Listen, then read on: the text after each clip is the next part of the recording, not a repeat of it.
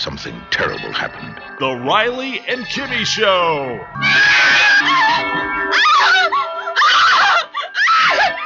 And then it happened again. Kimmy, I got one name. Kimmy. If this is the truth, where does it end?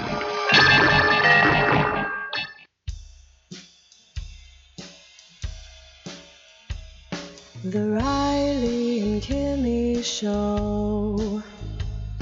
The Riley and Kimmy Show. Toys, movies, comics, and so much more. The Riley and Kimmy Show. And the more that you listen, the more that you'll know. The Riley and Kimmy Show. And welcome to episode 1027. It is a Wednesday today. The show is uploaded. Hello, everybody.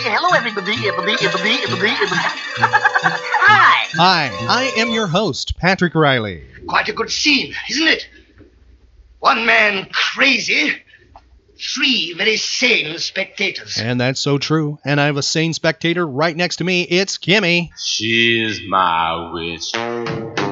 Likes to rock to a crazy song. Every night she's a waiting on.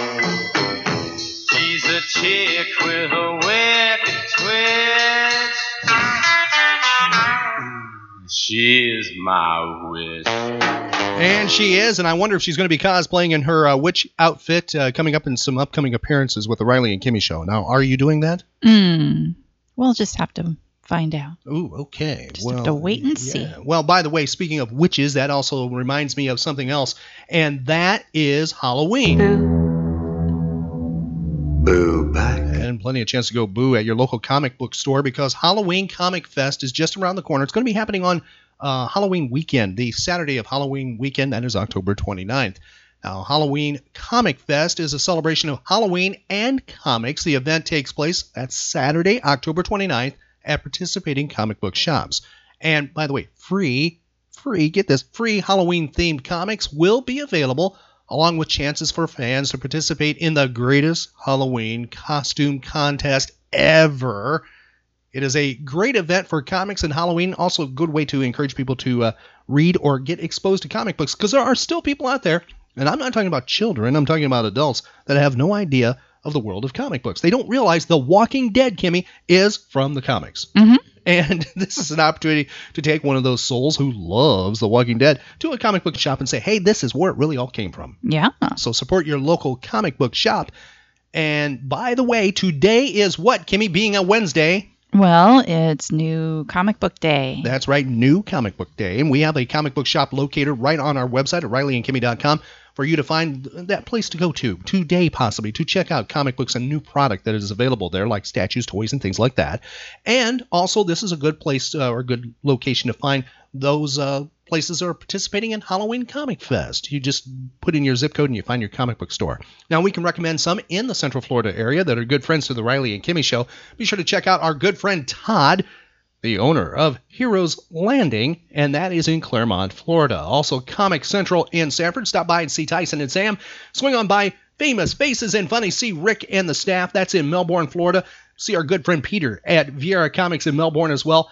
Coliseum of Comics in Altamonte Springs. Stop on by and see Charity and everybody there and say hello from us. And if you're over in this part of the area of Orlando, Florida, stop on by Mike's Comics, and that's out on Orange Blossom Trail, and see Mike and the staff there. They will, all those places we mentioned will help you out. They will, get you all set up, especially for Halloween Comic Fest. I know that as well. And today's the day to check out brand new stuff, right, Kimmy? Yeah. Yeah, can't wait. And by the way, we will be appearing at a comic book shop in the not so distant future. That's going to be happening. And boy, I'm going to have to keep you in suspense on that, right, Kimmy? Mm-hmm. Because we won't be revealing that for a little bit, but that is just around the corner. Now, speaking of Halloween, there is something that's going to be happening a little bit after Halloween. Now, we will be, first of all, I'm going to state where we're going to be for Halloween, then we'll get to this special announcement. We made a reference to it on our previous episode of 1026, and it has become solidified. really early in the morning on Tuesday, about 1 o'clock in the morning, 2 o'clock in the morning, I started getting private messages from people saying, it's real, it's happening. We'll get to that in just a few moments. Now, we'll be spending Halloween weekend in Tampa Bay at MegaCon Tampa Bay, and we hope you will be going there too. If you're in the area, please stop on by. A lot of things going on, just too many to list right here. Be sure to check out their website, megacontampabay.com, for more information, ticket information, also all the celebrity guests that will be there. Now, if you'd like to find out something else going on, we had some previous interviews done. You can check out interview on, episode 1020 with James Armstrong. Now, he is the programming coordinator with MegaCon Tampa Bay, and matter of fact, the parent company. He's one that's in charge of setting up the celebrities, the big names who are there, and just, he is the guy for the whole operation of the event. Programming coordinator. Fascinating interview.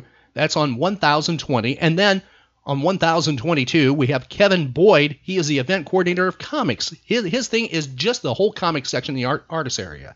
And his interview is totally different. It's from the comic perspective. It's fun as well. And also, Kevin chats with me a little bit about comic book history. It is fascinating. It's fun. Please check both of those out. That's 1020 with James Armstrong and number 1022 with Kevin Boyd. Now, something that's going to be happening after Halloween, but it is really kind of Halloween a little bit later. Kind of reminds me of an old movie that I love. Something's going to be happening close to Christmas time. Kimmy has information about a certain horror convention that's coming to Orlando. What is happening, Kimmy? Well, it was announced that, a nightmare named Matthew has passed. Yes.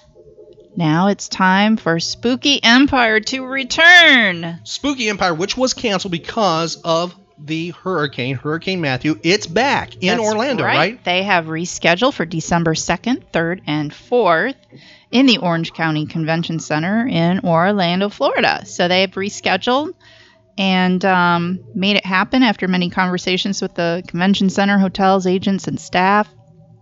They have secured the dates, and they are going to be ready to go.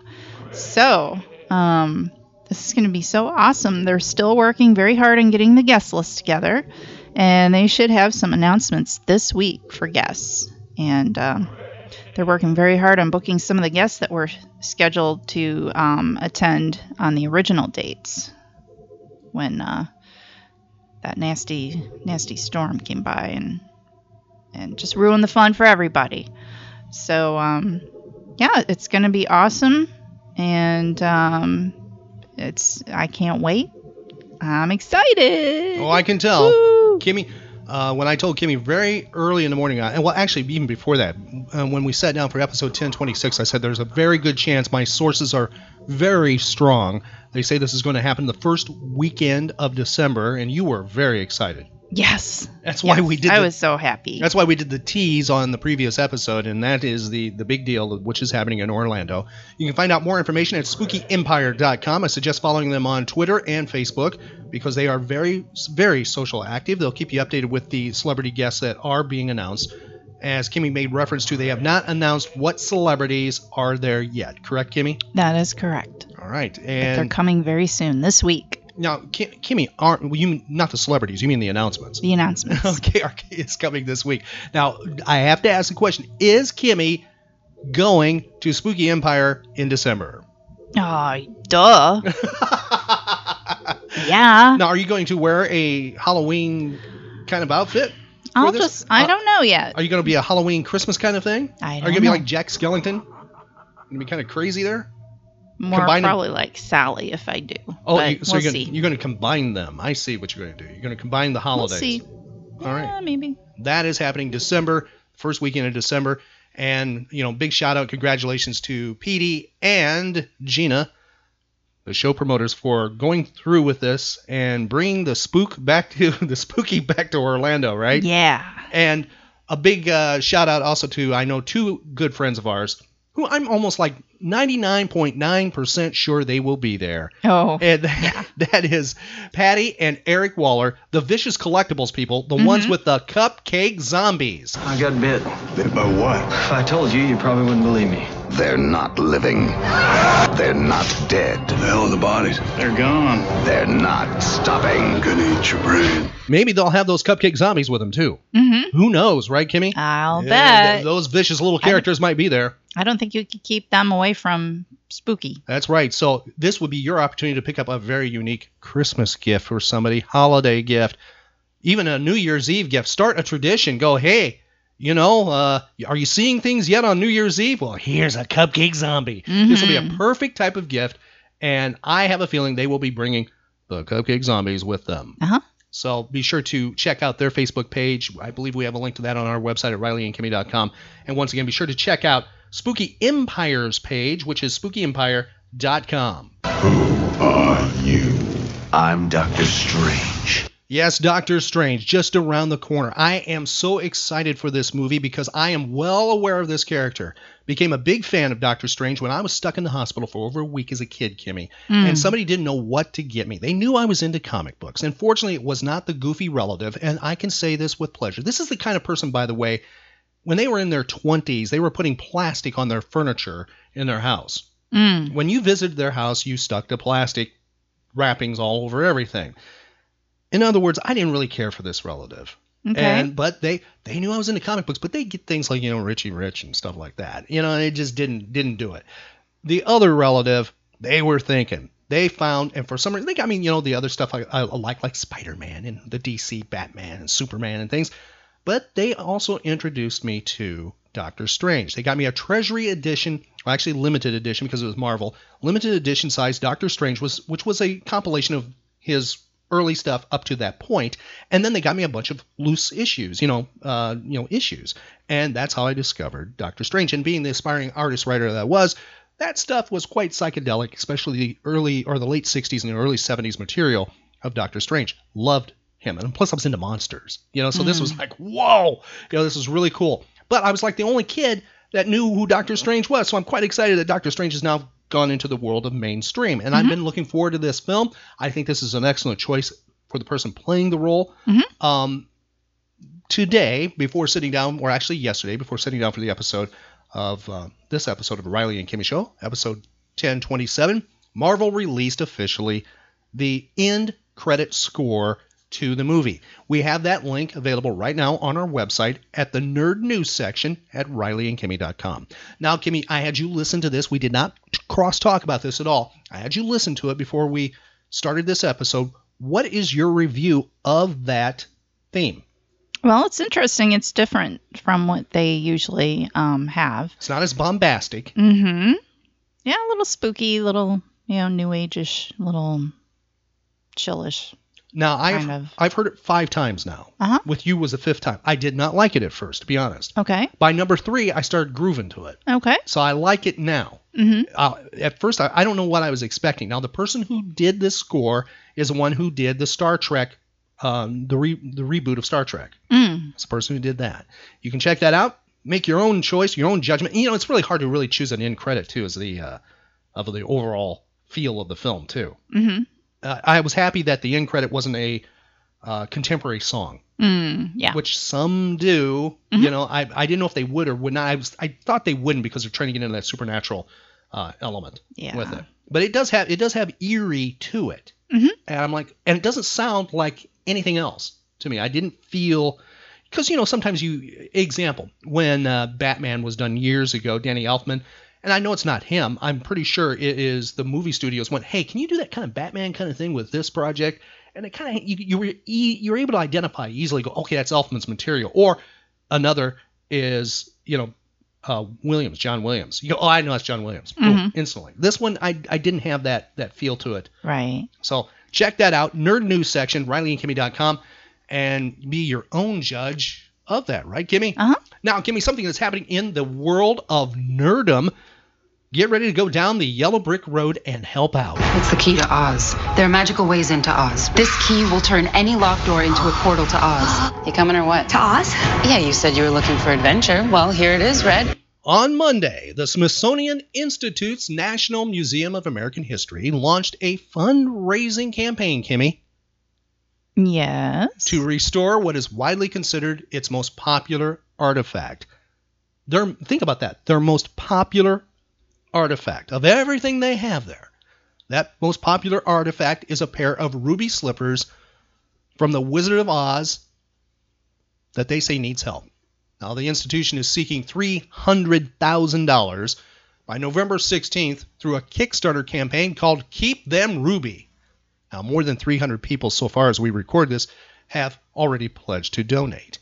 Now, 4 pairs of ruby slippers, or I should say slippers because some of them aren't actually ruby colored, that Judy Garland wore in the 1939 film are known to have survived, plus an additional pair that the actress wore in screen tests.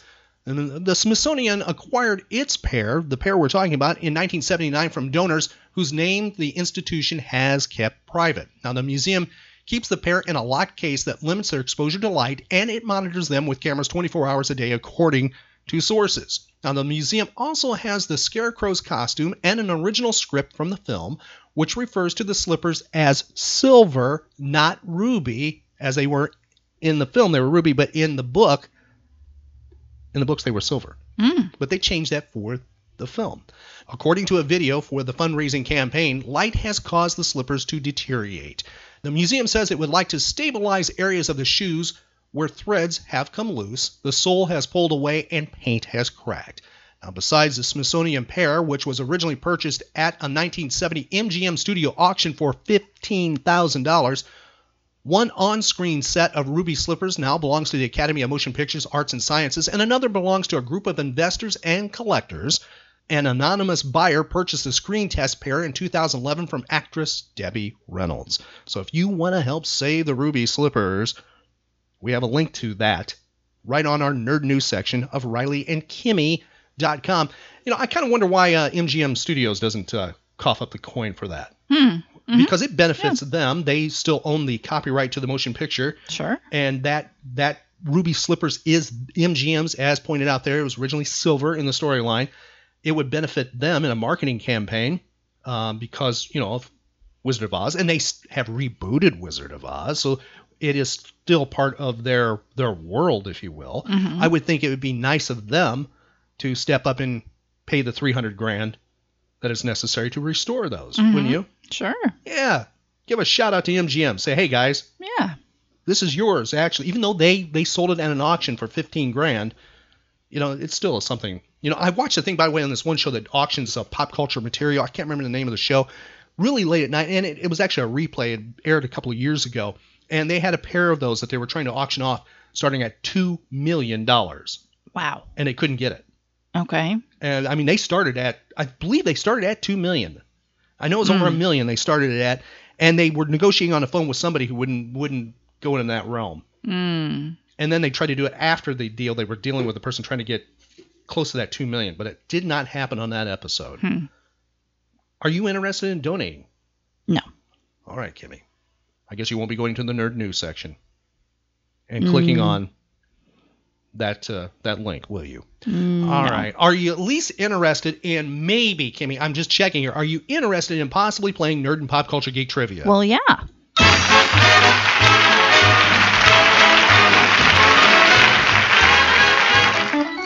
It is an October 19th, a Wednesday, and it's time for Nerd and Pop Culture Geek Trivia, where we ask Kimmy some of the most crazy questions you can imagine. Some of them are quite serious. Most of them are fun. We occasionally throw a really serious one. We try to stay away from geology, geometry, geography, and genealogy. Don't know why that one. And mathematics. Right? Okay. Did I forget anything there? No. Okay. Physics, too. Yeah. Including astro. You know, no astrology or astronomy. I think that's it, right? All right, here we go. It's a Wednesday, October 19th. Be sure to shout out those answers to Kimmy. She might hear them. We might have a time anomaly. You know, I can say it easily. A time anomaly going on. You know, a little vortex. Timey-wimey thing. Yeah, timey-wimey thing. That's a better way to say it. A little vortex going on that might help her. A little time tunnel thing going on. Yeah, it helped a few days ago. It did. She swears it did. She said the words came right to her. Somebody was shouting loud into their tablet, phone, or whatever. Here we go, Kimmy. It is Wednesday, October 19th. It was on this date in 1937. Woman's Day was published for the first time. Have you ever seen that magazine? Oh, sure. My mom used to get it.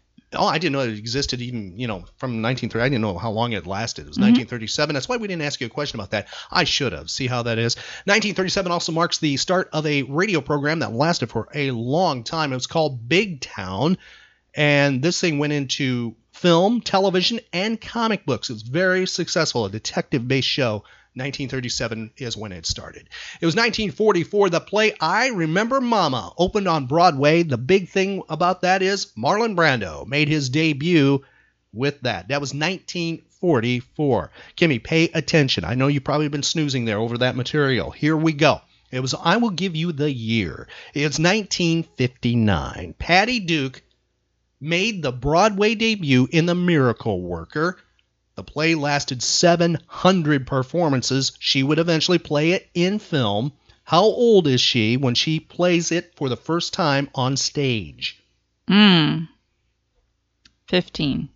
She was 15 when she did the film. They almost didn't use her because they said she was too old. She was 12 when she did the role on stage. She almost lost the role because they said she was too old for the film. But she got it. And then, think about that. She looks quite young even when she does the Patty Duke show, which is, I believe, 1962 or so when that comes on. I'd have to, look it up for sure. It was in 1966 that the Yardbirds arrived in New York for their first United States tour. It was on this date, Kimmy, that Smokey Robinson and the Miracles had a song called I Second That Emotion. It was released by them on their record label. Tell me the year. 1969. Close. 67 is the year. It was on this date, 1974, the news program Weekend debuted on NBC. It was on this date a supersonic transport, Kimmy. It was for passengers. Made its first landing in New York City. Do you remember the name of that big plane? As a matter of fact, they even landed it at the airport where you grew up in and took celebrities on rides from it because they could not land it in Chicago. I don't know. The Concorde, 1977. Yes, we knew some people who rode on that Concorde. It was on this date, Kimmy. Prince's second album, Prince, was released. Give me the year. Album 2. Let me see. 1981. 1979. Okay. It was on this date, 1983, the United States Senate approved a bill establishing a national holiday in honor of Martin Luther King Jr. 1998 marks the date in Washington, D.C. Microsoft went on trial to defend against an antitrust suit.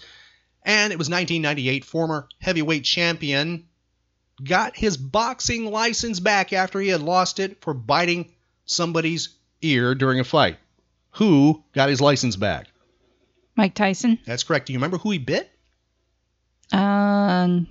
Can't do it. Evander Holyfield. That's right. That's who he bit. I almost said that too. Yep. 1998 is when he got his license back. Some people didn't think he ever got it back, but he did get it back. It was 2003 in London. Magician David Blaine emerged from a clear plastic box that had been suspended by a crane over a river. He survived only on water, supposedly, for 44 days. Blaine had entered the box on September 5th. How did he do it? I don't know. He wasn't in that box. I know he wasn't in that box. No. How did he do it? I don't know. Now that is magic. I love illusions like that. Wonder how he did it. He wasn't in that box. Nah. No, there's no way. Wasn't in the box. Nah. What's in the box? What's in the box? And it's a clear box. What's in the box? So what kind of projection system did he have in there to pull that off? I don't know. That's pretty cool. All right, moving over to birthdays today, celebrity-wise. Get ready, Kimmy. We're going to be asking you some questions here, but not on the first one. LaWanda Page, born on this date in history. You're going to say, who is that? Well, LaWanda Page died at the age of 81 in September of 2002, best known for her role as Aunt Esther on the popular 1970s TV show Sanford and Son. Remember her? Yeah. She wanted to beat Fred down to the ground. Yeah. She didn't like Fred. This person having a birthday today. Here is your question, Kimmy. See if you can identify him. He portrayed, you probably don't know this show, but some who listen to the Riley and Kimmy Show will. He portrayed Kenneth Preston on the popular legal drama The Defenders alongside E.G. Marshall, but he's best known as the father Mike Brady on The Brady Bunch, which aired from 1969 to 1974, and then variety specials. Tell me who that actor is. Rex Reed. Wrong. Nope, not Rex Reed. What am I saying? Oh my gosh. He played in Roots, which is a role he is proud of. All right. Or was proud of, I should say. And was on Battlestar Galactica 1980. Why did I pull that name? One of those is correct. It's close to that, isn't it? One of those is correct. One of those two is correct that you said. Reed. Okay. Right? Yes.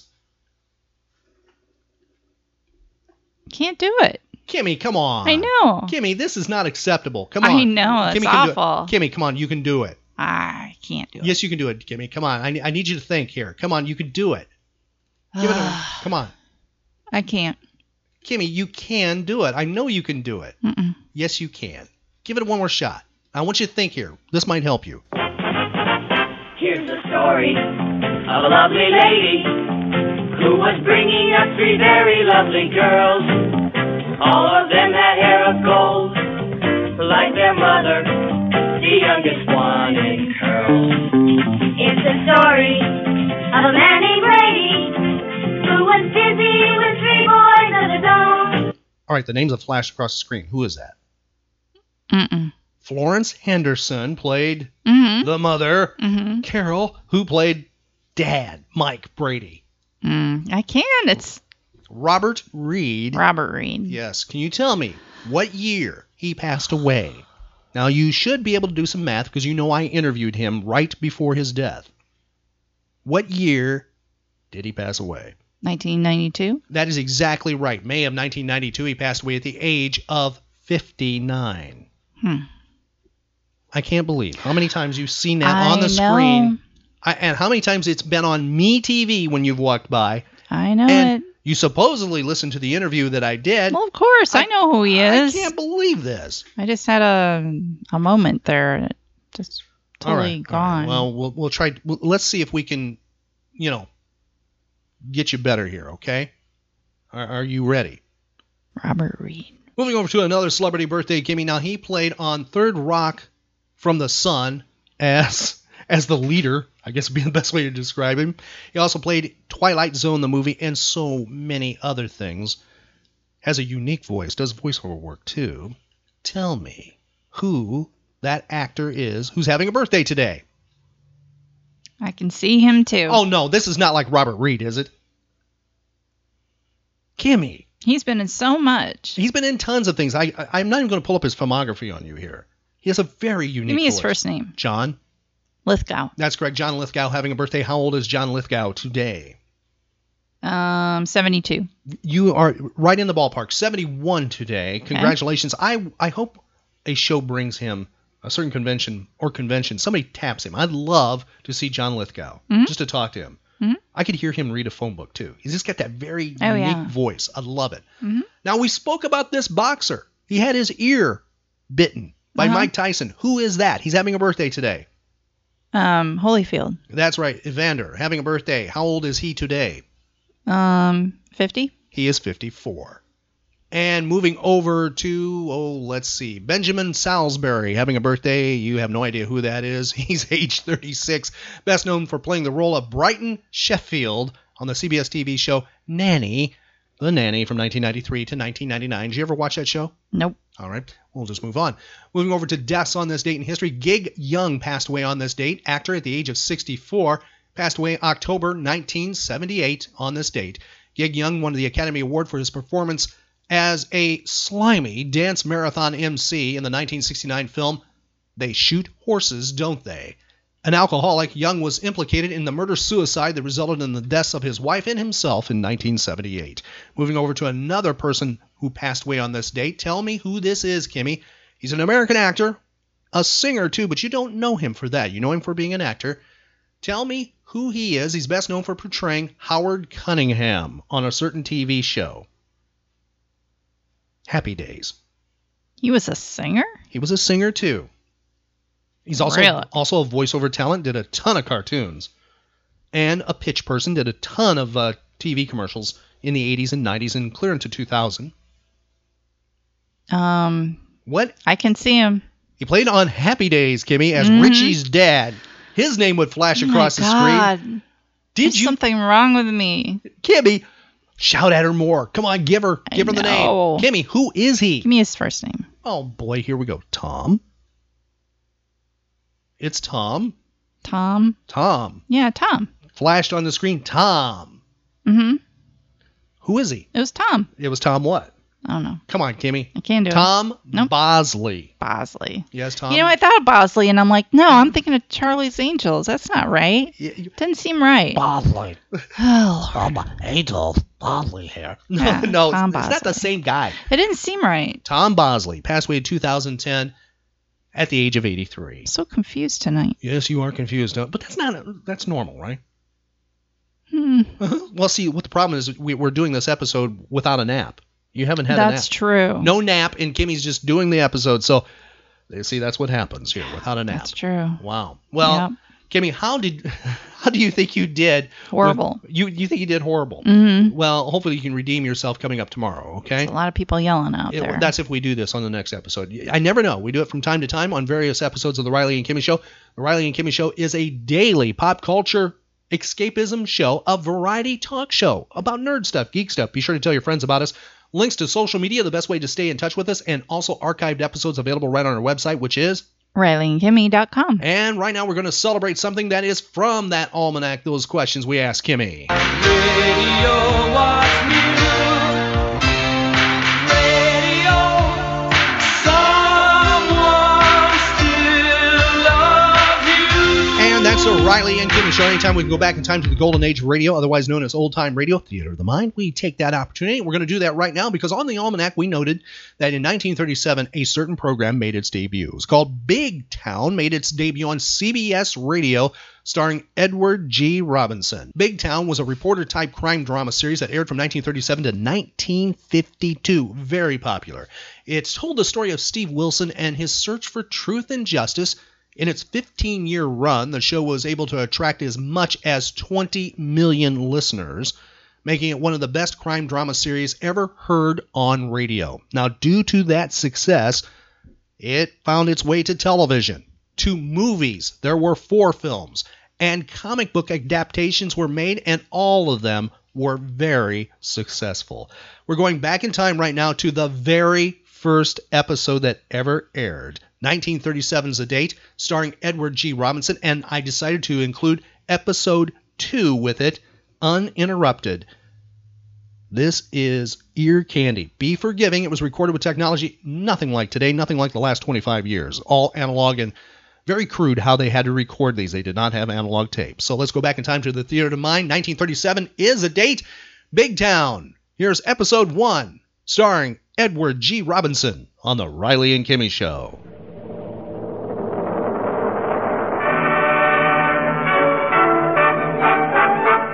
From Hollywood, California, the makers of Rinso, America's biggest selling package soap, present Edward G. Robinson with Claire Trevor in a series of powerful dramatic half hours entitled Big Town.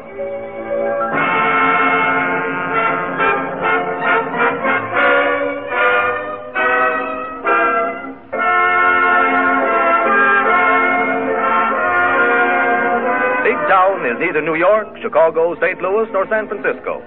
It is a fictitious city, and all the characters in Big Town are fictitious. Any resemblance of name or place is purely coincidental. But the people in Big Town are the same as the people in every large city. They are real, live, vital human beings with the inevitable problems of life, health, and happiness.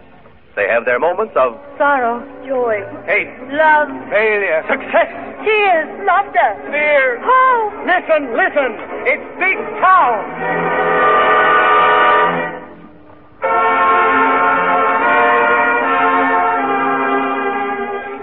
To portray the leading characters in our story, Big Town, we have chosen Edward G. Robinson with Claire Trevor. Edward G. Robinson plays the part of Steve Wilson, the managing editor of the Illustrated Press. Claire Trevor plays the part of the society editor, who writes under the name of Lorelei. We feel that we could not have made a better choice in the selection of competent artists to play these characters. Edward G. Robinson's talent and personality, fondly remembered by theater goers, won for him enviable fame in numerous stage plays. and the robust characters he brought to life on the screen in Little Caesar, Five-Star Final, and Kid Galahad placed him in the very first rank of motion picture stars. Claire Trevor, because of her magnificent performances in Maiden Lane, To Marry with Love, and Dead End, is considered one of the most promising motion picture actresses of the day. And now, for the first time, Edward G. Robinson and Claire Trevor combine their histrionic experience in a radio vehicle that is worthy of their talents. This dramatic serial, which we hope you will follow with keen interest and keen enjoyment, is presented by the makers of the new 1937 Rinso, America's biggest-selling packaged soap. And appropriately so, because Rinso plays a dramatic part in millions of American homes. Rinso has the leading role wherever dirt is the menace. And Rinso can be depended upon to give a happy ending to the housewife's most discouraging chores, washing dishes and washing clothes. Even when battling great odds, such as water hard as nails, Rinso never fails to triumph. And best of all, though Rinso is cruel to dirt, it is kind to colors and gentle to your hands, never making them red or rough-looking. That is why, for clothes, dishes, and all household cleaning, Rinso is the headliner. Now our story begins. The Illustrated Press is the biggest newspaper of Big Town. A hustling, bustling, scurrying, hurrying, dashing, slashing madhouse, where everyone works at top speed, driven by the sharp tongue of its merciless managing editor, Steve Wilson. Our scene is the newspaper offices of the Illustrated Press. Finish your story, Nick? Just about. Hope the boss likes it. Don't worry, he won't. Have you gotten through to Chicago yet? No, the wire's dead. Well, keep calling. Keep hammering that bug. If you don't get through, the boss will fire you. Hey, you plate guys, we gotta make a remake on that front page. Can't stop now. The boss wants the front page pulled back, and that settles it. In his office, away from the noise and clatter of the city room, we find our managing editor, Steve Wilson, affectionately known as the boss of the Illustrated Press. With him is Stanley Peabody, the paper's publisher and major stockholder. Steve Wilson, our circulation jumped 25% last week. My congratulations on that college suicide story. Never mind the congratulations, Mr. Peabody. Getting circulation is my job. That's fine, Steve, but you do more than your job. That's because I'm afraid to be idle. My conscience might catch up with me. Conscience? Yes, conscience. You know, that little something that creeps up on you in the dark. Or do you take sedatives? You ought to take a rest. Sure. From you in this newspaper. You know very well, Peabody, if I head on the North Pole, you'd have me dig up a story on Peary and some Eskimo debutante to build up circulation. You're being unfair. That's a laugh. How can anybody be unfair to you? You start with 2 strikes against you. Frankly, I don't know what ails you. You ail me. You and your sanctimonious attitudes. You and your petty larceny morals. Now get out of here. I've got a dirty job to do, and it's costing you money. Come in. Oh, it's you, Lorelei. I want to see you. I'll see you at 1 o'clock. Okay. Now, look here, Lorelei. What kind of a story is this that you brought in on Mrs. Ratsmith? Well, Steve, I told our readers what I thought they'd like to know. Eureka! A Daniel come to the 4th estate. Ring the bells in the church steeple. At last, I found somebody who knows what the readers want to know. What decent readers want to know? Curly Locks, there are no decent or indecent readers of a paper. They're all indecent. Newspaper readers want news. They want to tear down the walls around other people's lives. They want to turn the bedroom upside down looking for blessed events. They want the lowdown. They want the dirt.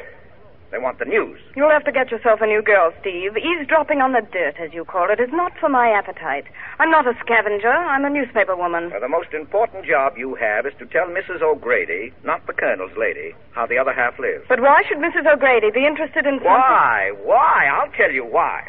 Because Mrs. O'Grady on a Monday morning wants to feel that virtue is its own reward, even if it's not. She wants to feel so much better than Mrs. Van Rensselaer, who's nursing a headache from the night before. She wants... Oh, why do I go on like this? Because you like it. Because it makes you feel as if you were running the universe. Well, as a matter of fact, you're not. You're not even running your paper. It's running you. What's the matter with my story? I'll show you what's the matter with it. Here, listen to it.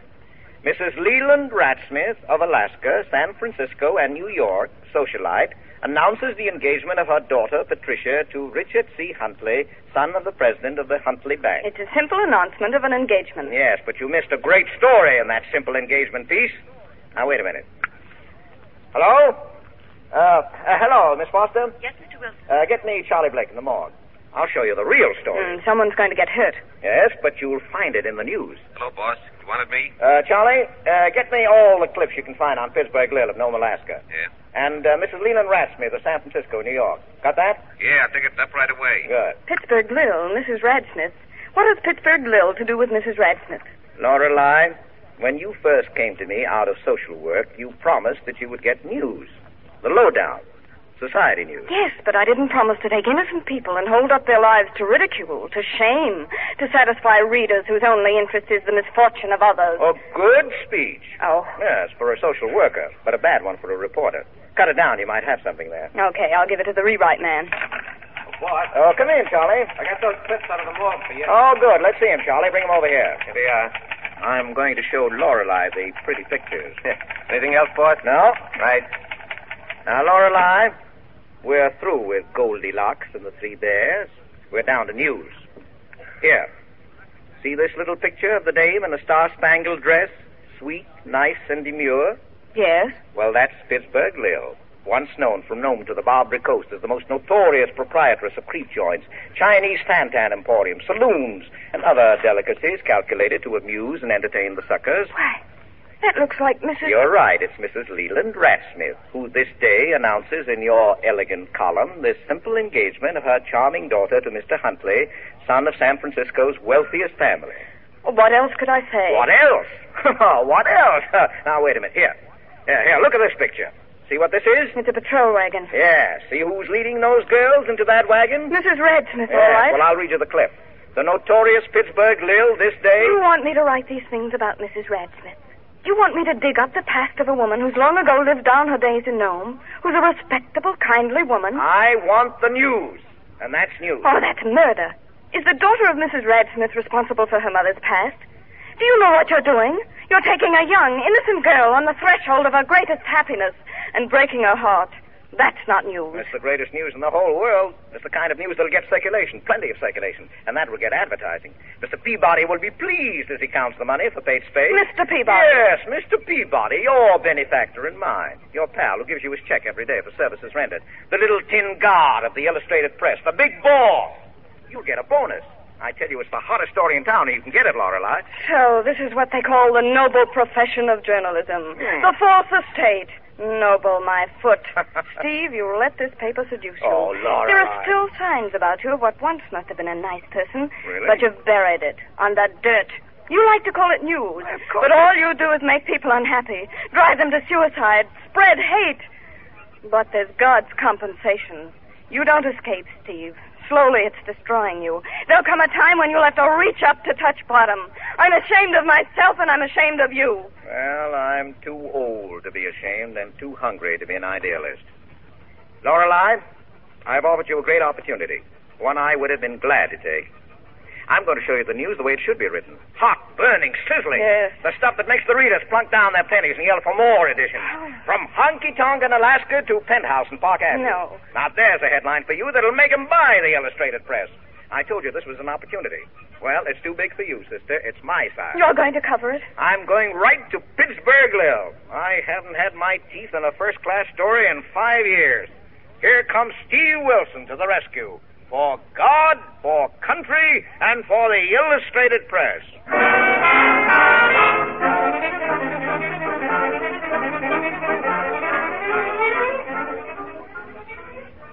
Mrs. Radsmith, Mr. Wilson is waiting in the library to see you. I'll be right down. Mr. Wilson? Well, an excellent memory, Lil. To what do I owe this unexpected raid? Raid? Well, what do you call it? A visit. Just a visit for old Lang Syne. What are you doing these days, Steve? Still snooping? Aha, harsh word, Lil, harsh word. You never deserved any orchids. Ah, but you do. Tempus fugit. Time flies, but treats women very kindly. It's the same Steve I knew and know. The same technique with the ladies. Now, wait a minute. Now, don't tell me that I haven't learned anything in all this time. Oh, I wouldn't be that uncomplimentary, Steve. You've learned a great deal. You've learned how to turn garbage into print at a great profit. Oh, now, is that the way to treat an old friend? You're about as friendly as a rattlesnake. What? Yes, or should I apologize to the rattlesnake? At least he gives his victims warning. He rattles. Ah, now you're being very unkind. I'm just a poor newspaper man trying to get along, Mrs. Ratsmith. Pittsburgh Lil to you. And I know what you came here for. Clairvoyant. Yes, I had a feeling you'd show up. Now, I don't want to waste any time, Steve. If you print a word about my past or anything which will interfere with my girl's happiness, I'll kill you. Thanks. Say, I'll spread that all over my paper. You've been digging dirt for a long time. Why, in Nome, you were always the first to stick your nose into a garbage can. You're right, but I came out with a story. Sure, so that nobody in Alaska would talk to you, not even your readers. Yes, but they called me a great newspaper man. They called you a sneak, a spy, a double-crosser. And I saved your neck more than once, and your hide, too. Well, thanks, Lil. You're welcome. But the killing still goes. Listen, Steve. Patricia's the only thing that I've got out of all my knocking around and being kicked around. It was for her that I turned my life inside out. Why do you think I like sitting around at tea parties with a lot of women with fallen arches talking about their husbands as though they were plaster saints? Say, now look here. Will you write that story, Lil? I'll make a bargain. Get out, Steve. Get out. There's no bargain. You came here for news and I gave it to you. I've got it. Managing editor of the Illustrated Press, Steve Wilson, dies getting the news. What a head. What a head. Yes. And here's another head for your tombstone. Where there's dirt, there's Wilson.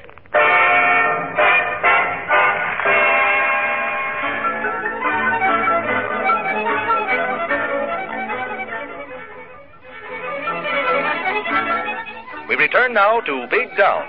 Big Town throbbing with life. Hordes of workers emerging from stores, factories, and office buildings. Hurrying to streetcars, elevators, and subways. Eager to get home to husbands, wives, and children. Yet stopping for the evening's paper. The subject of after-dinner gossip. Extra, read all about Pittsburgh Lil. Mrs. Ratsmith exposed as Pittsburgh Lil. Extra. Pittsburgh Lil comes to life as Mrs. Ratsmith. Extra, read all about it.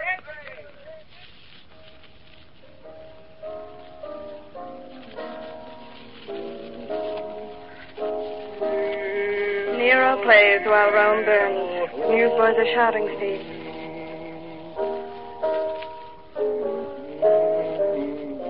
Stop playing, Steve. You're in danger. Now, don't tell me. Tell the readers of the Illustrated Press. You like music? I liked Lorelei when I heard Schumann Hank sing it. Stop playing your own funeral march. Why not? I ought to have something to do with my own funeral. Mrs. Ratsmith wrote my epitaph. You object to my funeral march. Say, who's supplying this corpse anyway? Okay, laugh it off. But she's coming here to kill you. And then make the head read, Managing Editor killed for publishing the news. Oh, and wait. Here, Lorelei. Here's a first-class picture of the prospective corpse. With love and kisses. It looks better on the piano than it will in print. Now, take it. It's an exclusive. The respectable housewives on 10th Avenue will eat it up. Oh, arrange with Hunter to have 2 photographers at my funeral. I want to be caught coming and going. Well, if your funeral is a success, I'll get you a full page in the Rotogravure. Will you, Lorelei? Sure. Steve Wilson at the age of 2. Yes, when he still was young and innocent. And Steve Wilson being confirmed. When he had faith. In himself Steve and God. Wilson at college. Steve Wilson at his desk in the Old Herald. Steve Wilson in Nome, Alaska. Notice the look of departing innocence. That look? Yes. That isn't innocence departing. That's the smell of my first big story entering my nostrils. Oh, Steve, you're impossible. I hate possible people. Yes, but what you don't seem to realize is that a life is more important than a front-page story, even if it is yours. Thanks. But I doubt if a dull life is more important than an exciting story. I believe you really mean that. You'd rather spread pictures of the killing on your front page, get more and more morons to read the sheet and bolster up your circulation than save a life. Now, Lorelei, stop preaching, will you? The hottest story in America is on the street. Now, I want another lead story. Tell of the great mother love Mrs. Ratsmith has for her daughter. A love that may lead to murder. Milk her dry. It's disgusting. Goodbye, Mr. Wilson. Yeah, no. Wait a minute, please. Come back here now. Tell me, what makes you go on these soul-saving tours every once in a while? Well, you can't see a man you have some respect for turn mean and cheap before your very eyes and do nothing about it. Well, resigning wouldn't help me. Well, I'm afraid if I don't, something might happen to me. Oh, nothing will ever happen to you, Lorelei. Girls like you don't run for the fire escape at the first alarm. You're a newspaper woman. You love getting the news. Yes, but not dirt. No, but getting it, writing it. It grips you like some kinds of sinning. Yeah, it's a great speech, boss. With a little fixing, I could do a yarn on that. Now, don't tell me you've got a hot thought. Sure. Last words of Editor Wilson. I'd like to write your obituary while you still can edit it. Good. Look, you can use the typewriter in my study. Oh, allow me to show you to the door. Thank you. And don't forget to leave room for my picture. In my heart, kind sir. Cheerio.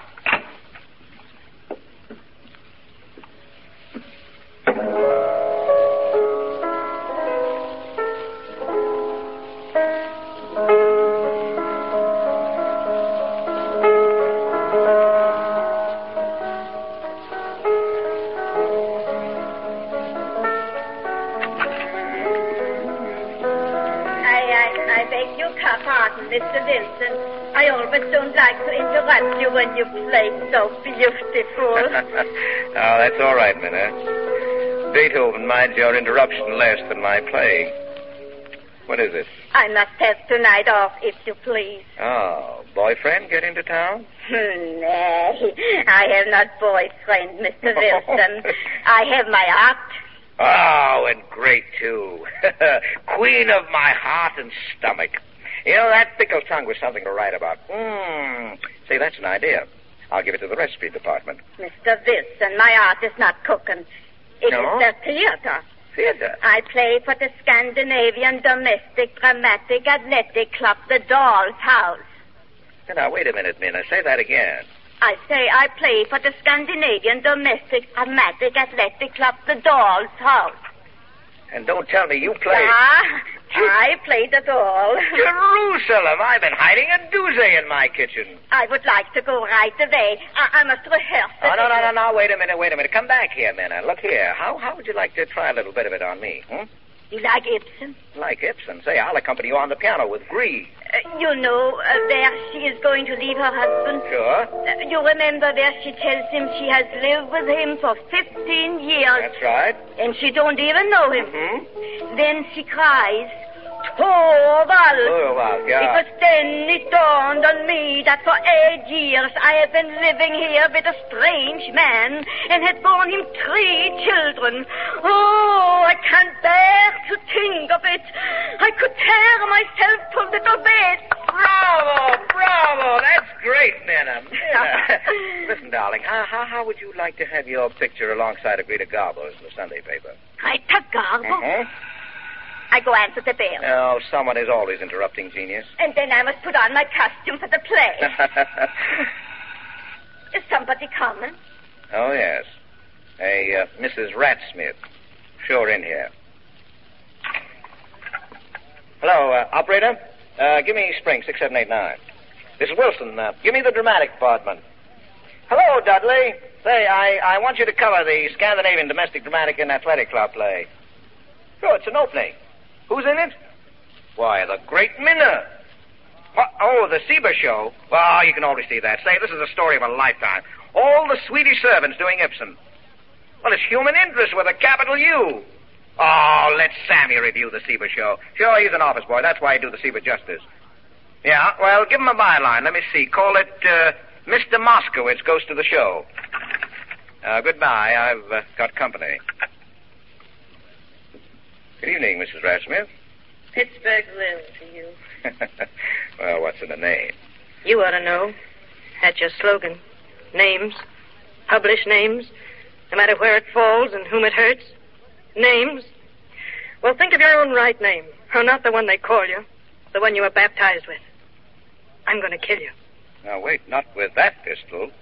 Small and pearly and delicate. Oh, that's feminine. You know, I always thought of dying with a grand gesture. You know, Lil, sort of rustler or bandit fashion, spurs and...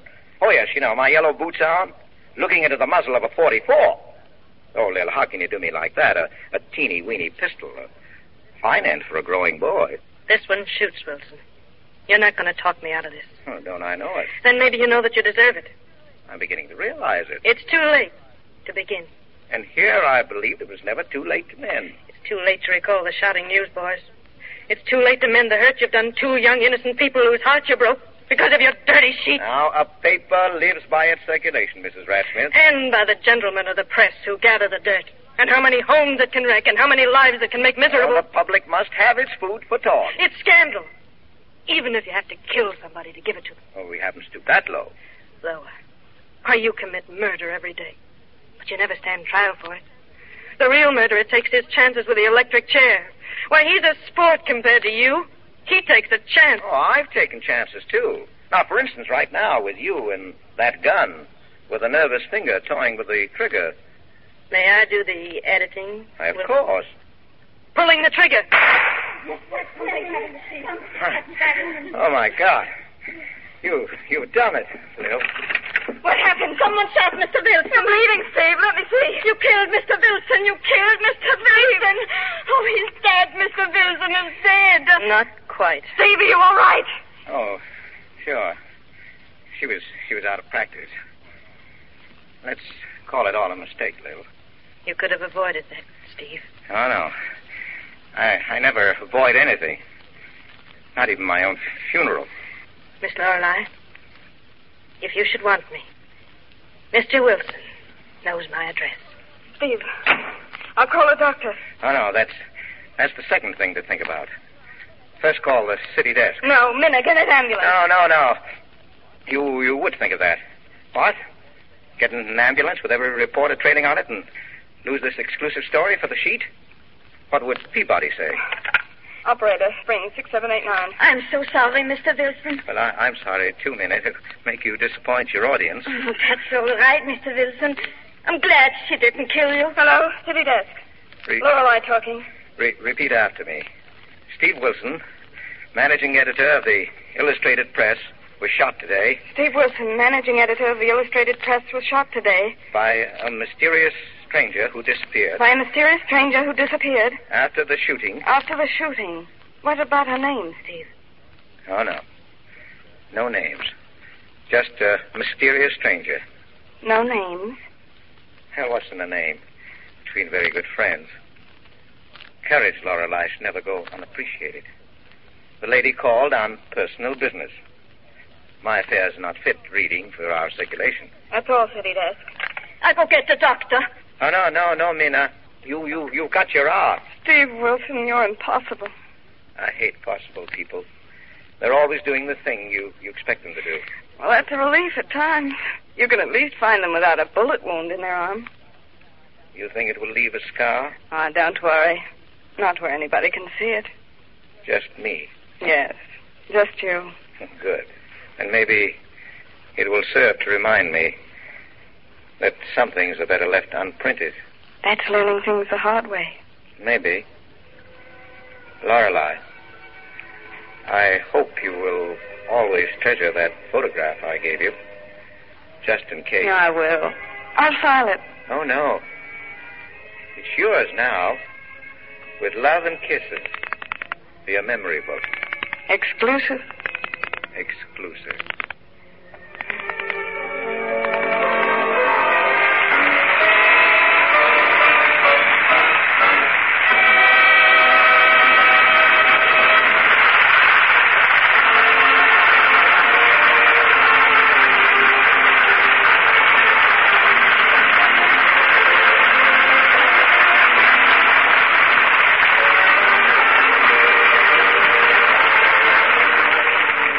That brings down the curtain on the first episode of Big Town, starring Edward G. Robinson with Claire Trevor.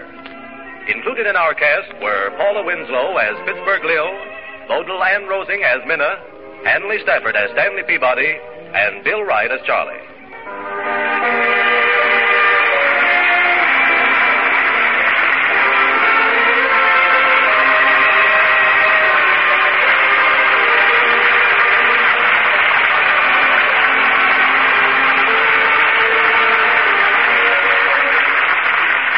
Next week at this same time, Edward G. Robinson with Claire Trevor brings us the second episode in the series of powerful dramatic half hours entitled Big Town.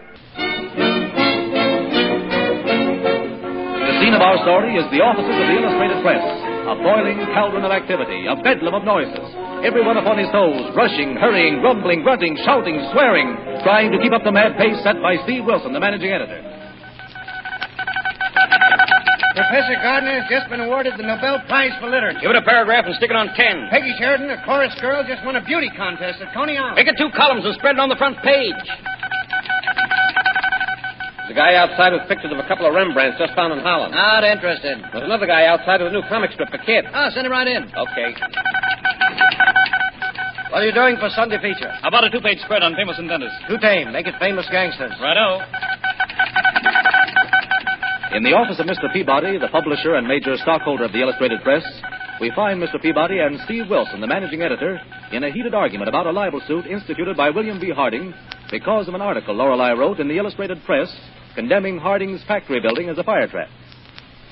Peabody, that quick double across you gave Lorelei is going to cost you just exactly $100,000. Now, you listen to me, Steve.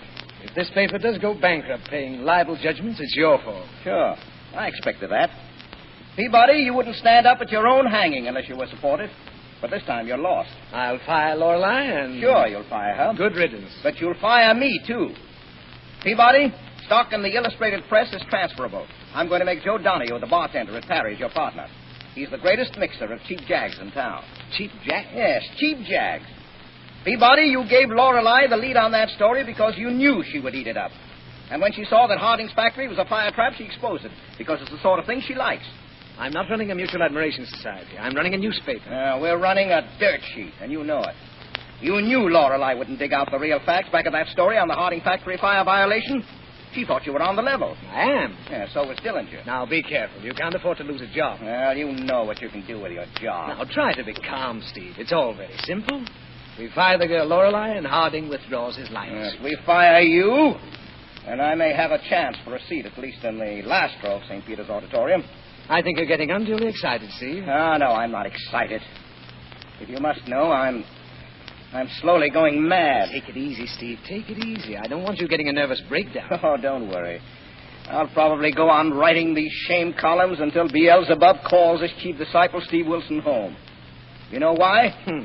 Because you're a newspaper man, Steve. A newspaper man, my foot. I'll tell you why. Because you were smart enough to declare me in on the profits of your cheap, bawdy paper. We've been doing very well, Steve, thank God.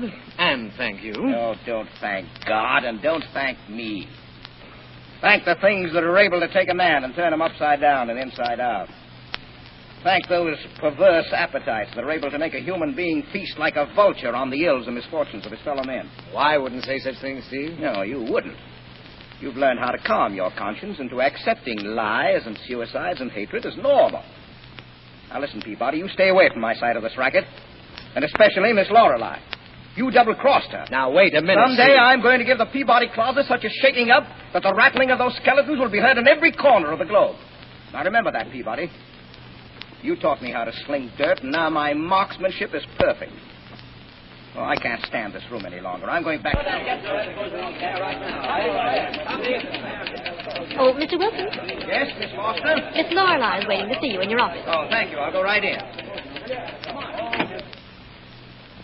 Hello, Lorelei. I'm sorry I kept you waiting. Just been talking to St. Peabody. Oh, that's all right. But I'm going to get right down to business.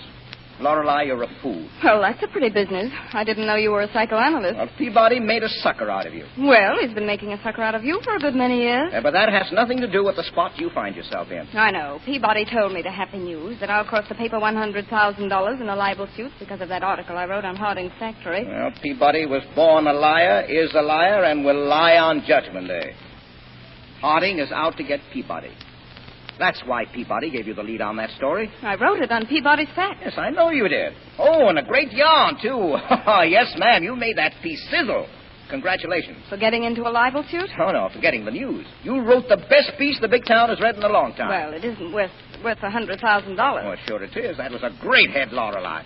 Mr. Harding's Inferno. A great head for describing the factory Harding owns. Mr. Harding's Inferno. You know, I like that. Yes, ma'am, I like that. Well, Harding doesn't. Now, look, Lorelei.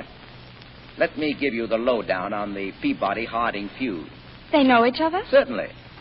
Peabody hates Harding because Harding is no phony. He's on the level. They meet on charity boards and church councils. Peabody is always trying to sell real estate to some charitable institution at 5 times what it's worth. Harding is always trying to stop him, and does. The hypocrite. It's Peabody who should be exposed by the Illustrated Press, not Harding. Oh, and leave ourselves open for the DA's office to clamp down on the paper? That factory is the worst fire trap that Sure, Lorelei, sure. It's Inferno with a capital In. It's the devil's oven. And it was conceived and built and executed by a Peabody. Not by... No. Not by our benefactor, St. Peabody, the public-spirited owner of the Illustrated Press, but by his son-in-law. Oh. Harding owns nothing. He's a stockholder in the bank and holds a mortgage on the factory. He's innocent. Well, I took Peabody's word for it that Harding was guilty. Well, you'll know better next time. You'll know that Peabody has no word, no honor, no friends. No, not even worms waiting for him at the end of the journey. He can buy men and women to carry out his filthy schemes. Yes, you're right. He can buy me to do his dirty work for him. Well, he can't buy me. An excellent bit of heroics, but futile. You can't quit. Why can't I? Because you'll be double-crossing me. Now, I need you, Lorelei, now more than ever. If you quit, Peabody will offer you up to Harding as a sacrifice. Sacrifice? Sure. He'll paint you as a scatterbrained society girl. A sweet-scented Lady Bountiful who came out of society to interfere with the smooth course of journalism. He'll tell everyone he fired you. But I quit. Sure you did. But he won't tell that to Harding. How can you stand such a man all these years? I can't. And I can't give up the luxuries I don't need, but have trained myself to enjoy. Vicious habit. Why don't you tell him what you think of him? I did, Lorelei, I did. Every time I tell him what I think of him, I burn a candle for my soul. And now, Lorelei, if you promise to stick, I'll go up and tell Mr. Peabody, symbol of cockeyed justice, just what I think of him. Oh, you mean his lawyer, Mr. Yes, Salsa. Mr. Salsa. Will you promise to stick? I promise. Okay, I'm on my way. Good morning. Is Mr. Salter in his office? Yes, Mr. Wilson. Go right in. Hello, Steve. How's the mighty editor? Come on, cut it out, Salter. You've got a job to do, and a very important one.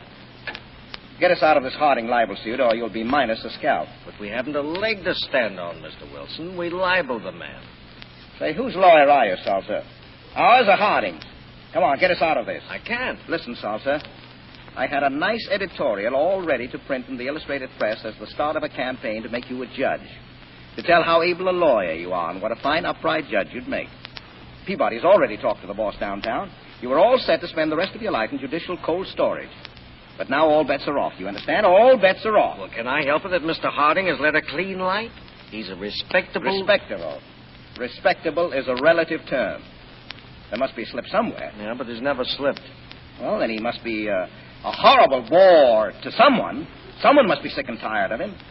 How does his wife stand him? She loves him. Yes, I know, but that doesn't mean that she stands him. Oh, besides, that's out of your department. That's Mrs. Corbett's department, Advice to the Lonely Heart. That gives me an idea. I'll use your phone. This'll only take a minute. Lonely Hearts Department? Steve Wilson talking. Tell Mrs. Corbett to go to my office as soon as she can and wait for me. Tell me, Salsa, was there ever a divorce in the Harding family? My office investigated that angle thoroughly. There are no divorces. Well, then we'll make one. Make one? Yes. Manufacture one. Create one. You know, fix one. How? Well, that's your business, my upright judge, not mine. You know the ingredients. But look here. Well, look here, nothing. Now send me your best investigators. No detectives. You know, investigators. There's a difference. One finds news and the other gets it. I understand. Good day.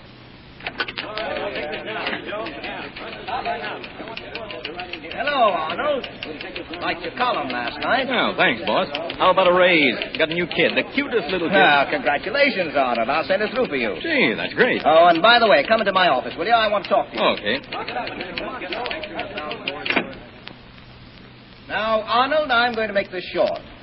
I heard that the Hardings, you know, William B. and his wife, are having tough sledding. You mean the socialite Hardings? Yes. Say, boss, that's so hot you can start a fire at the Stork Club with it. I'll spread this one, boy, and will Peabody like it. Now, take it easy, take it easy. I don't want a big story, Arnold. It isn't worth it. Just an interesting line, something like this. Is it true that the Hardings, socialites, are throwing sticks and stones at each other and are about to renovate it? Then ended like this. Too bad. Nice people shouldn't do such things. Thanks, boss. That saves me writing it. Now, goodbye, Arnold, and I won't forget that Baby needs a pair of shoes. You'll find it in the pay envelope. Thanks, boss. And throw in a bottle of scotch, just in case Baby catches cold. Hello? Miss Foster. Yes, Mr. Wilson? Get me Charlie in the morgue. And tell him I want all the clips on the William B. Harding. Yes, sir, right away. Come in. Can you send for me, Mr. Wilson? Yes. Your lonely heart space, Mrs. Corbett, has been very interesting. Thank you. May I make a suggestion? Always received gratefully from you, Mr. Wilson. I want you to get me a picture and a story, a signed story, by Mrs. William B. Harding, president of Help a Neighbor Society. A story on divorce. Of course, Mr. Wilson. I know Mrs. Harding very well. Yes? She's always glad to cooperate with the Illustrated Press. Well, now, that's fine. I wanted to cover particularly the relationship of stenographers to their employers as a reason for divorce. Yes? Mrs. Harding's opinion on domestic affairs is very important. It should make a very interesting article, Mr. Wilson. Come in. Oh, it's you. Now, come in, boys. Come in. Mr. Wilson. Well, good day, Mr. Corbett. Good day, Mr. Wilson. Sit down, Collins. Thanks. I want you to meet Kelly here. Oh, hello, Kelly. Hello. How do you feel, Mr. Wilson? Oh, fine. Say, I haven't seen you since the Miller case. You did a very good job then. I just got the evidence. You certainly did. Found it lying around when no one else could find it. Is this the same setup, boss? You know William B. Harding? The banker, the society guy? Yes. He wants $100,000 from the Poor Illustrated Press. Why, the robber. A libel suit, huh? Exactly.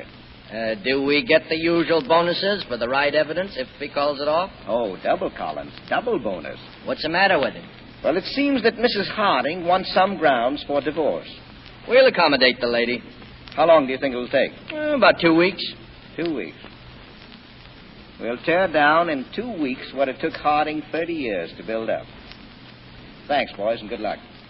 Mr. Peabody, like the British Navy, expects every man to do his duty.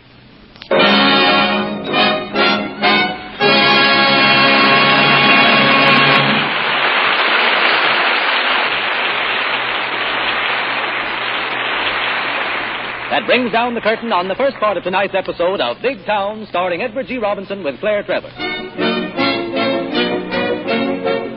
The scene of our story is the offices of the Illustrated Press, a boiling cauldron of activity, a bedlam of noises. Everyone upon his toes, rushing, hurrying, grumbling, grunting, shouting, swearing, trying to keep up the mad pace set by Steve Wilson, the managing editor. Professor Gardner has just been awarded the Nobel Prize for Literature. Give it a paragraph and stick it on 10. Peggy Sheridan, a chorus girl, just won a beauty contest at Coney Island. Make it 2 columns and spread it on the front page. There's a guy outside with pictures of a couple of Rembrandts just found in Holland. Not interested. There's another guy outside with a new comic strip for kids. Send him right in. Okay. What are you doing for Sunday feature? How about a 2-page spread on famous inventors? Too tame. Make it famous gangsters. Righto. In the office of Mr. Peabody, the publisher and major stockholder of the Illustrated Press, we find Mr. Peabody and Steve Wilson, the managing editor, in a heated argument about a libel suit instituted by William B. Harding because of an article Lorelei wrote in the Illustrated Press condemning Harding's factory building as a fire trap. Peabody, that quick double across you gave Lorelei is going to cost you just exactly $100,000. Now, you listen to me, Steve. If this paper does go bankrupt paying libel judgments, it's your fault. Sure. I expected that. Peabody, you wouldn't stand up at your own hanging unless you were supported. But this time you're lost. I'll fire Lorelei and... Sure, you'll fire her. Good riddance. But you'll fire me, too. Peabody, stock in the Illustrated Press is transferable. I'm going to make Joe Donahue, the bartender at Parry's, your partner. He's the greatest mixer of cheap jags in town. Cheap jags? Yes, cheap jags. Peabody, you gave Lorelei the lead on that story because you knew she would eat it up. And when she saw that Harding's factory was a fire trap, she exposed it because it's the sort of thing she likes. I'm not running a mutual admiration society. I'm running a newspaper. We're running a dirt sheet, and you know it. You knew Lorelei wouldn't dig out the real facts back of that story on the Harding factory fire violation. She thought you were on the level. I am. Yeah, so was Dillinger. Now, be careful. You can't afford to lose a job. Well, you know what you can do with your job. Now, try to be calm, Steve. It's all very simple. We fire the girl Lorelei, and Harding withdraws his license. Yes, we fire you, and I may have a chance for a seat, at least in the last row of St. Peter's Auditorium. I think you're getting unduly excited, Steve. No, I'm not excited. If you must know, I'm I'm slowly going mad. Take it easy, Steve. Take it easy. I don't want you getting a nervous breakdown. Oh, don't worry.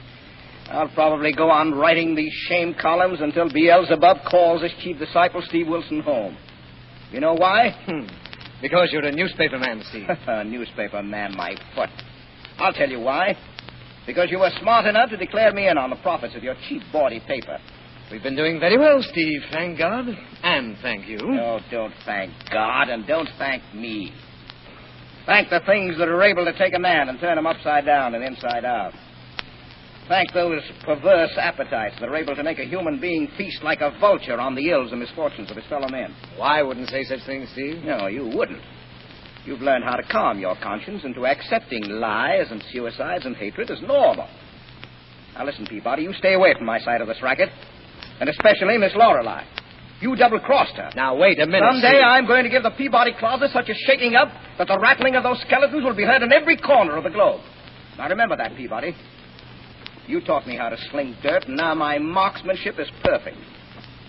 Well, I can't stand this room any longer. I'm going back. Oh, Mr. Wilson? Yes, Miss Foster? Miss Lorelei is waiting to see you in your office. Oh, thank you. I'll go right in. Hello, Lorelei. I'm sorry I kept you waiting. Just been talking to St. Peabody. Oh, that's all right. But I'm going to get right down to business. Lorelei, you're a fool. Well, that's a pretty business. I didn't know you were a psychoanalyst. Well, Peabody made a sucker out of you. Well, he's been making a sucker out of you for a good many years. But that has nothing to do with the spot you find yourself in. I know. Peabody told me to happy news that I'll cost the paper $100,000 in a libel suit because of that article I wrote on Harding's factory. Well, Peabody was born a liar, is a liar, and will lie on Judgment Day. Harding is out to get Peabody. That's why Peabody gave you the lead on that story. I wrote it on Peabody's facts. Yes, I know you did. Oh, and a great yarn, too. Yes, ma'am, you made that piece sizzle. Congratulations. For getting into a libel suit? Oh, no, for getting the news. You wrote the best piece the big town has read in a long time. Well, it isn't worth $100,000. Oh, sure it is. That was a great head, Lorelei. Mr. Harding's Inferno. A great head for describing the factory Harding owns. Mr. Harding's Inferno. You know, I like that. Yes, ma'am, I like that. Well, Harding doesn't. Now, look, Lorelei. Let me give you the lowdown on the Peabody-Harding feud. They know each other? Certainly. Peabody hates Harding because Harding is no phony. He's on the level. They meet on charity boards and church councils. Peabody is always trying to sell real estate to some charitable institution at 5 times what it's worth.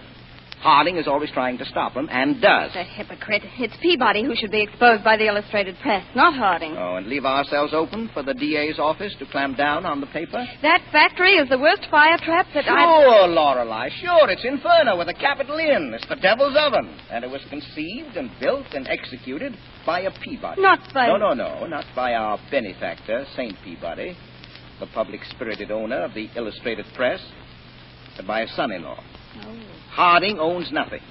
He's a stockholder in the bank and holds a mortgage on the factory. He's innocent. Well, I took Peabody's word for it that Harding was guilty. Well, you'll know better next time. You'll know that Peabody has no word, no honor, no friends. No, not even worms waiting for him at the end of the journey. He can buy men and women to carry out his filthy schemes. Yes, you're right. He can buy me to do his dirty work for him. Well, he can't buy me. An excellent bit of heroics, but futile. You can't quit. Why can't I? Because you'll be double-crossing me. Now, I need you, Lorelei, now more than ever. If you quit, Peabody will offer you up to Harding as a sacrifice. Sacrifice? Sure. He'll paint you as a scatterbrained society girl. A sweet-scented Lady Bountiful who came out of society to interfere with the smooth course of journalism. He'll tell everyone he fired you. But I quit. Sure you did. But he won't tell that to Harding. How can you stand such a man all these years? I can't. And I can't give up the luxuries I don't need, but have trained myself to enjoy. Vicious habit. Why don't you tell him what you think of him? I did, Lorelei, I did. Every time I tell him what I think of him, I burn a candle for my soul. And now, Lorelei, if you promise to stick, I'll go up and tell Mr. Peabody, symbol of cockeyed justice, just what I think of him. Oh, you mean his lawyer, Mr. Yes, Salsa. Mr. Salsa. Will you promise to stick? I promise. Okay, I'm on my way. Good morning. Is Mr. Salter in his office? Yes, Mr. Wilson. Go right in. Hello, Steve. How's the mighty editor? Come on, cut it out, Salsa. You've got a job to do, and a very important one. Get us out of this Harding libel suit, or you'll be minus a scalp. But we haven't a leg to stand on, Mr. Wilson. We libel the man. Say, whose lawyer are you, Salsa? Ours or Harding's? Come on, get us out of this. I can't. Listen, Salsa. I had a nice editorial all ready to print in the Illustrated Press as the start of a campaign to make you a judge. To tell how able a lawyer you are and what a fine, upright judge you'd make. Peabody's already talked to the boss downtown. You were all set to spend the rest of your life in judicial cold storage. But now all bets are off. You understand? All bets are off. Well, can I help it that Mr. Harding has led a clean life? He's a respectable... Respectable. Respectable is a relative term. There must be a slip somewhere. Yeah, but there's never slipped.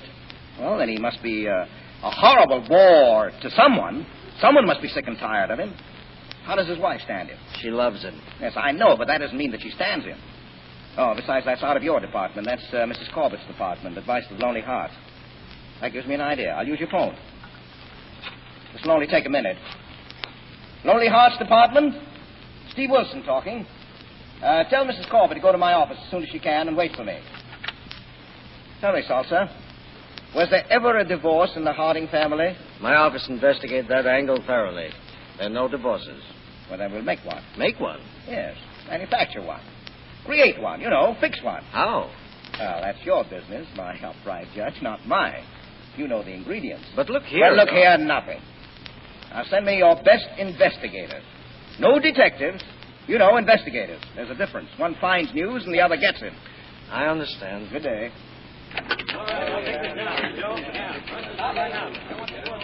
Hello, Arnold. Liked your column last night. Oh, thanks, boss. How about a raise? Got a new kid, the cutest little kid. Ah, congratulations, Arnold. I'll send it through for you. Gee, that's great. Oh, and by the way, come into my office, will you? I want to talk to you. Okay. Now, Arnold, I'm going to make this short. I heard that the Hardings, you know, William B. and his wife, are having tough sledding. You mean the socialite Hardings? Yes. Say, boss, that's so hot you can start a fire at the Stork Club with it. I'll spread this one, boy, and we'll Peabody like it. Now, take it easy, take it easy. I don't want a big story, Arnold. It isn't worth it. Just an interesting line, something like this. Is it true that the Hardings, socialites, are throwing sticks and stones at each other and are about to renovate it?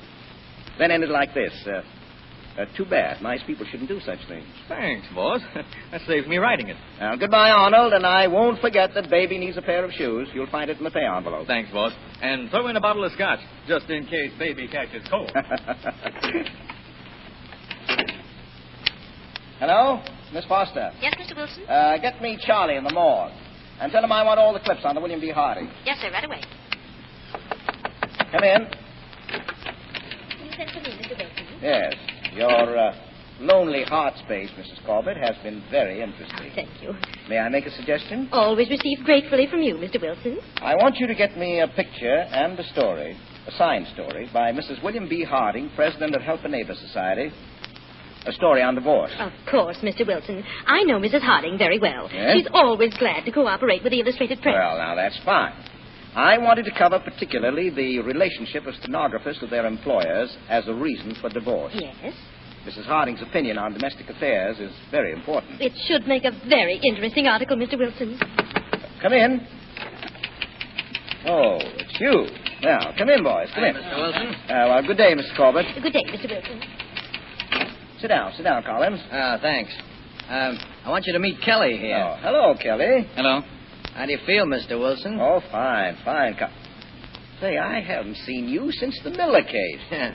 You did a very good job then. I just got the evidence. You certainly did. Found it lying around when no one else could find it. Is this the same setup, boss? You know William B. Harding? The banker, the society guy? Yes. He wants $100,000 from the Poor Illustrated Press. Why, the robber. A libel suit, huh? Exactly. Do we get the usual bonuses for the right evidence if he calls it off? Oh, double, Collins. Double bonus. What's the matter with him? Well, it seems that Mrs. Harding wants some grounds for divorce. We'll accommodate the lady. How long do you think it'll take? About 2 weeks. 2 weeks. We'll tear down in 2 weeks what it took Harding 30 years to build up. Thanks, boys, and good luck. Mr. Peabody, like the British Navy, expects every man to do his duty.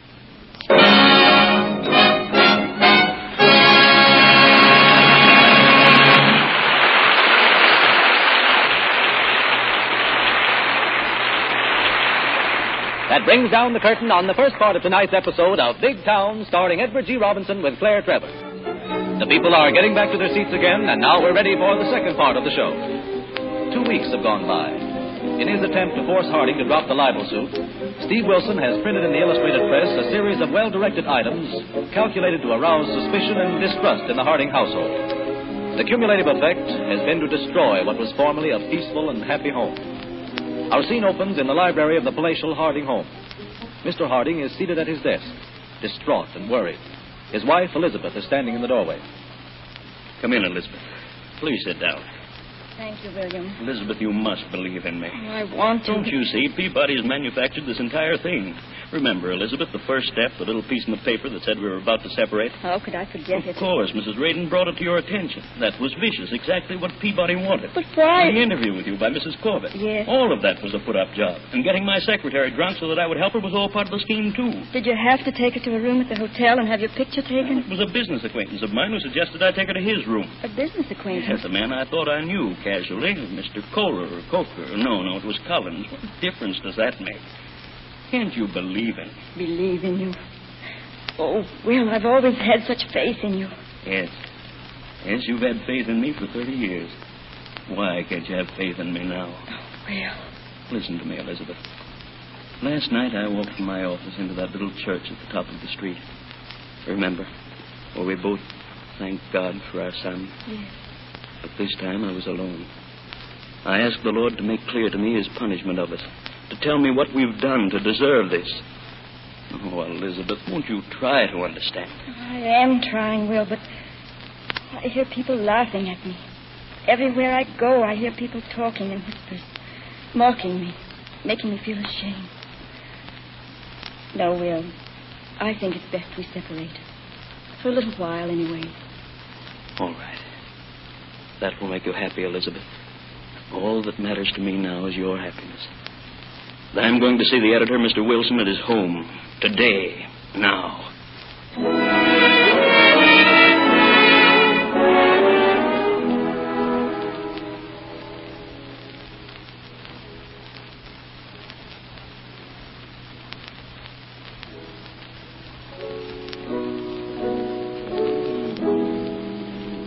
Steve, how can you go on playing that tune? Who has a better right, Lorelei? Well, you're a first-class optimist if you think anybody will abide with you after this, even God. He has abided with me so far. He has tolerated you. Now, what's eating you now? Well, I just had to leave the Newspaper Women's Club. No one talks to me civilly. Well, maybe they haven't anything to say. You know why they don't talk to me. It's because I'm on that rotten sheet of yours. Because you're taking the Harding family and crucifying them. Well, it seems to me that you could have explained why we're crucifying Harding since you started Harding's March to Calvary with your original story. If you're trying to pass the buck, Steve, you can't do it. You know I could have rectified that. Only by paying $100,000 and ruining me and Peabody and the Illustrated Press. By apologizing. Well, we try that. How? By sending a cheap lawyer who offered Harding an apology in the shape of a favor to him. Well, you must forgive Salsa. He has been working too hard for a judgeship to know how to handle justice. Well, how long is this going to go on? Until Harding recalls his legal bloodhound. You're going to frame Harding more and more and spread his manufactured shame over a filthy libel sheet. And that last headline of yours, Mr. William B. Harding found in hotel room with drunken stenographer.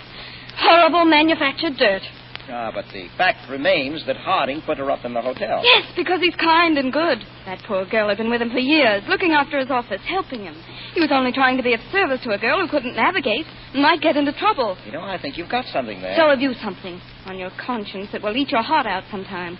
Oh, you'll beat Harding all right. You'll defeat him. Not because you're stronger, but because he loves someone more than he loves himself.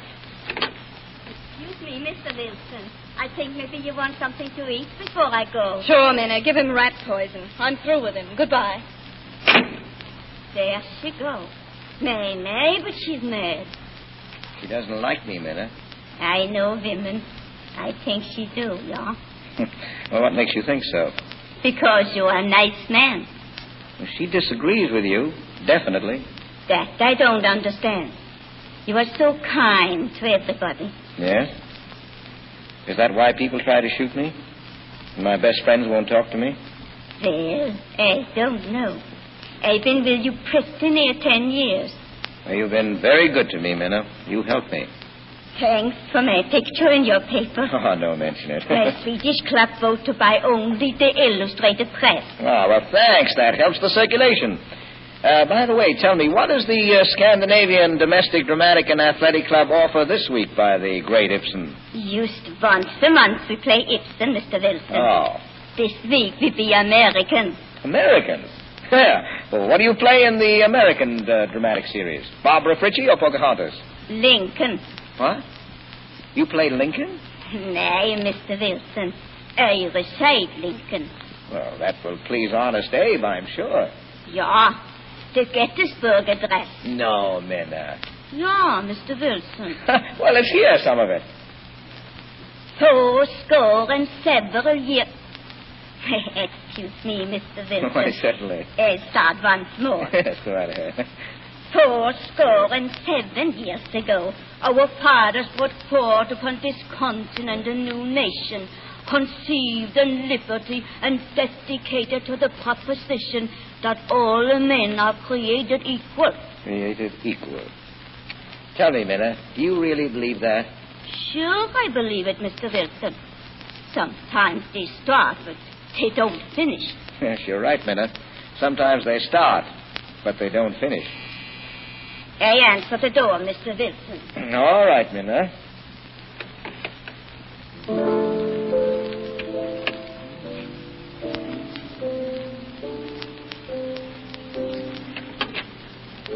Right in here, Mr. Harding. Thank you.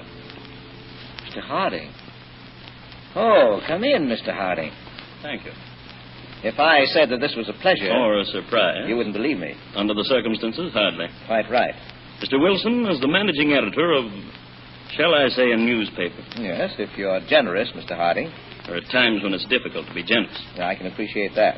As the managing editor of the Illustrated Press, you've done me an irreparable injury. But I'm sorry, but as the managing editor of the press, we print news. I'm neither sorry nor is my personal life such as it is news. Do you realize that out of pure malice you're separating me from my wife? We've been happily married for 30 years. We printed the news. You printed a manufactured scandal to stop my suit against this paper. But if it was crooked, the courts will give you justice. There's no defense against such tactics as you and your sheet indulge in. Wait a minute. You expected us to give you $100,000 of the newspaper's money, didn't you? I expect nothing from anyone now, except my peace of mind, my wife back, the respect you've stolen from me. Oh, then you will stop the suit. Well, that's very sensible. No, not sensible, but sensitive. You know, there should be some way by which you and your kind could be stopped. Some way by which the honest, decent newspaper fraternity could make you stop your blackmail under the guise of journals.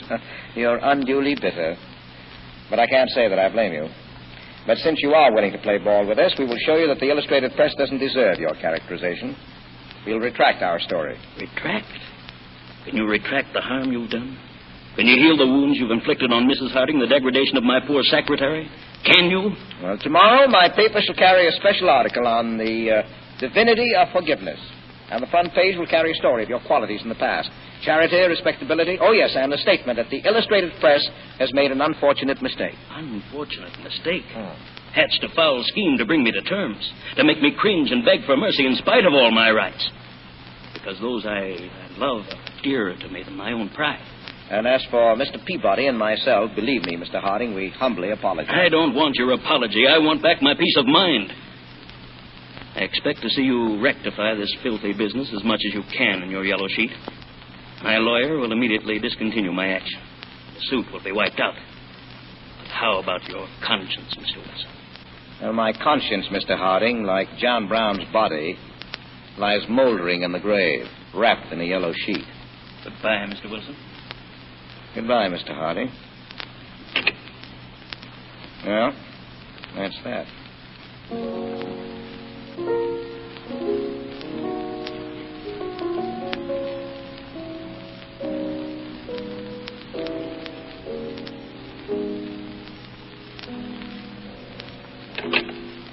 Lorelei. Yes, I came back. I saw Mr. Harding go. Yes, and now you see what he left behind. What? The greatest faker in the world, washed up. Washed up? Yes. I tried, Lorelei, to serve two gods. Mammon and his disciple, St. Peabody. But I'm through with St. Peabody. You've got a moral hangover. You think so? Yes. And when you write your resignation, you've got mine with it. For better or for worse? For better or for worse.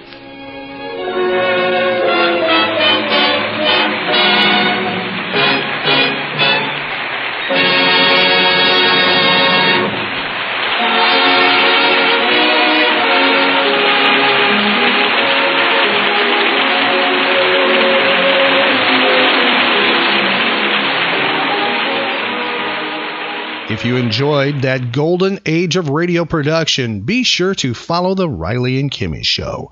We feature old-time radio shows from time to time. We have archived episodes available right now on our website at RileyandKimmy.com. Some of them have old-time radio episodes on them. Please tell your friends about the Riley and Kimmy Show. Help us grow. Our social media links are available on our website at RileyandKimmy.com. That's RILEY and Kimmy, KIMMY.com. If you friend, follow, and like us, we will friend and follow you back. Also, be sure to check out our website, events page, and our social media pages for updates where the Riley and Kimmy Show will be appearing next. And we're available for your pop culture event and also those that are animal-based, about pets and animals too. We have a spin-off show called Animal Special. So be sure to tell your friends about us. It's the Riley and Kimmy Show, the nerd variety talk show with daily pop culture episodes. The Riley and Kimmy Show. Find archive podcasts of The Riley and Kimmy Show at RileyandKimmy.com.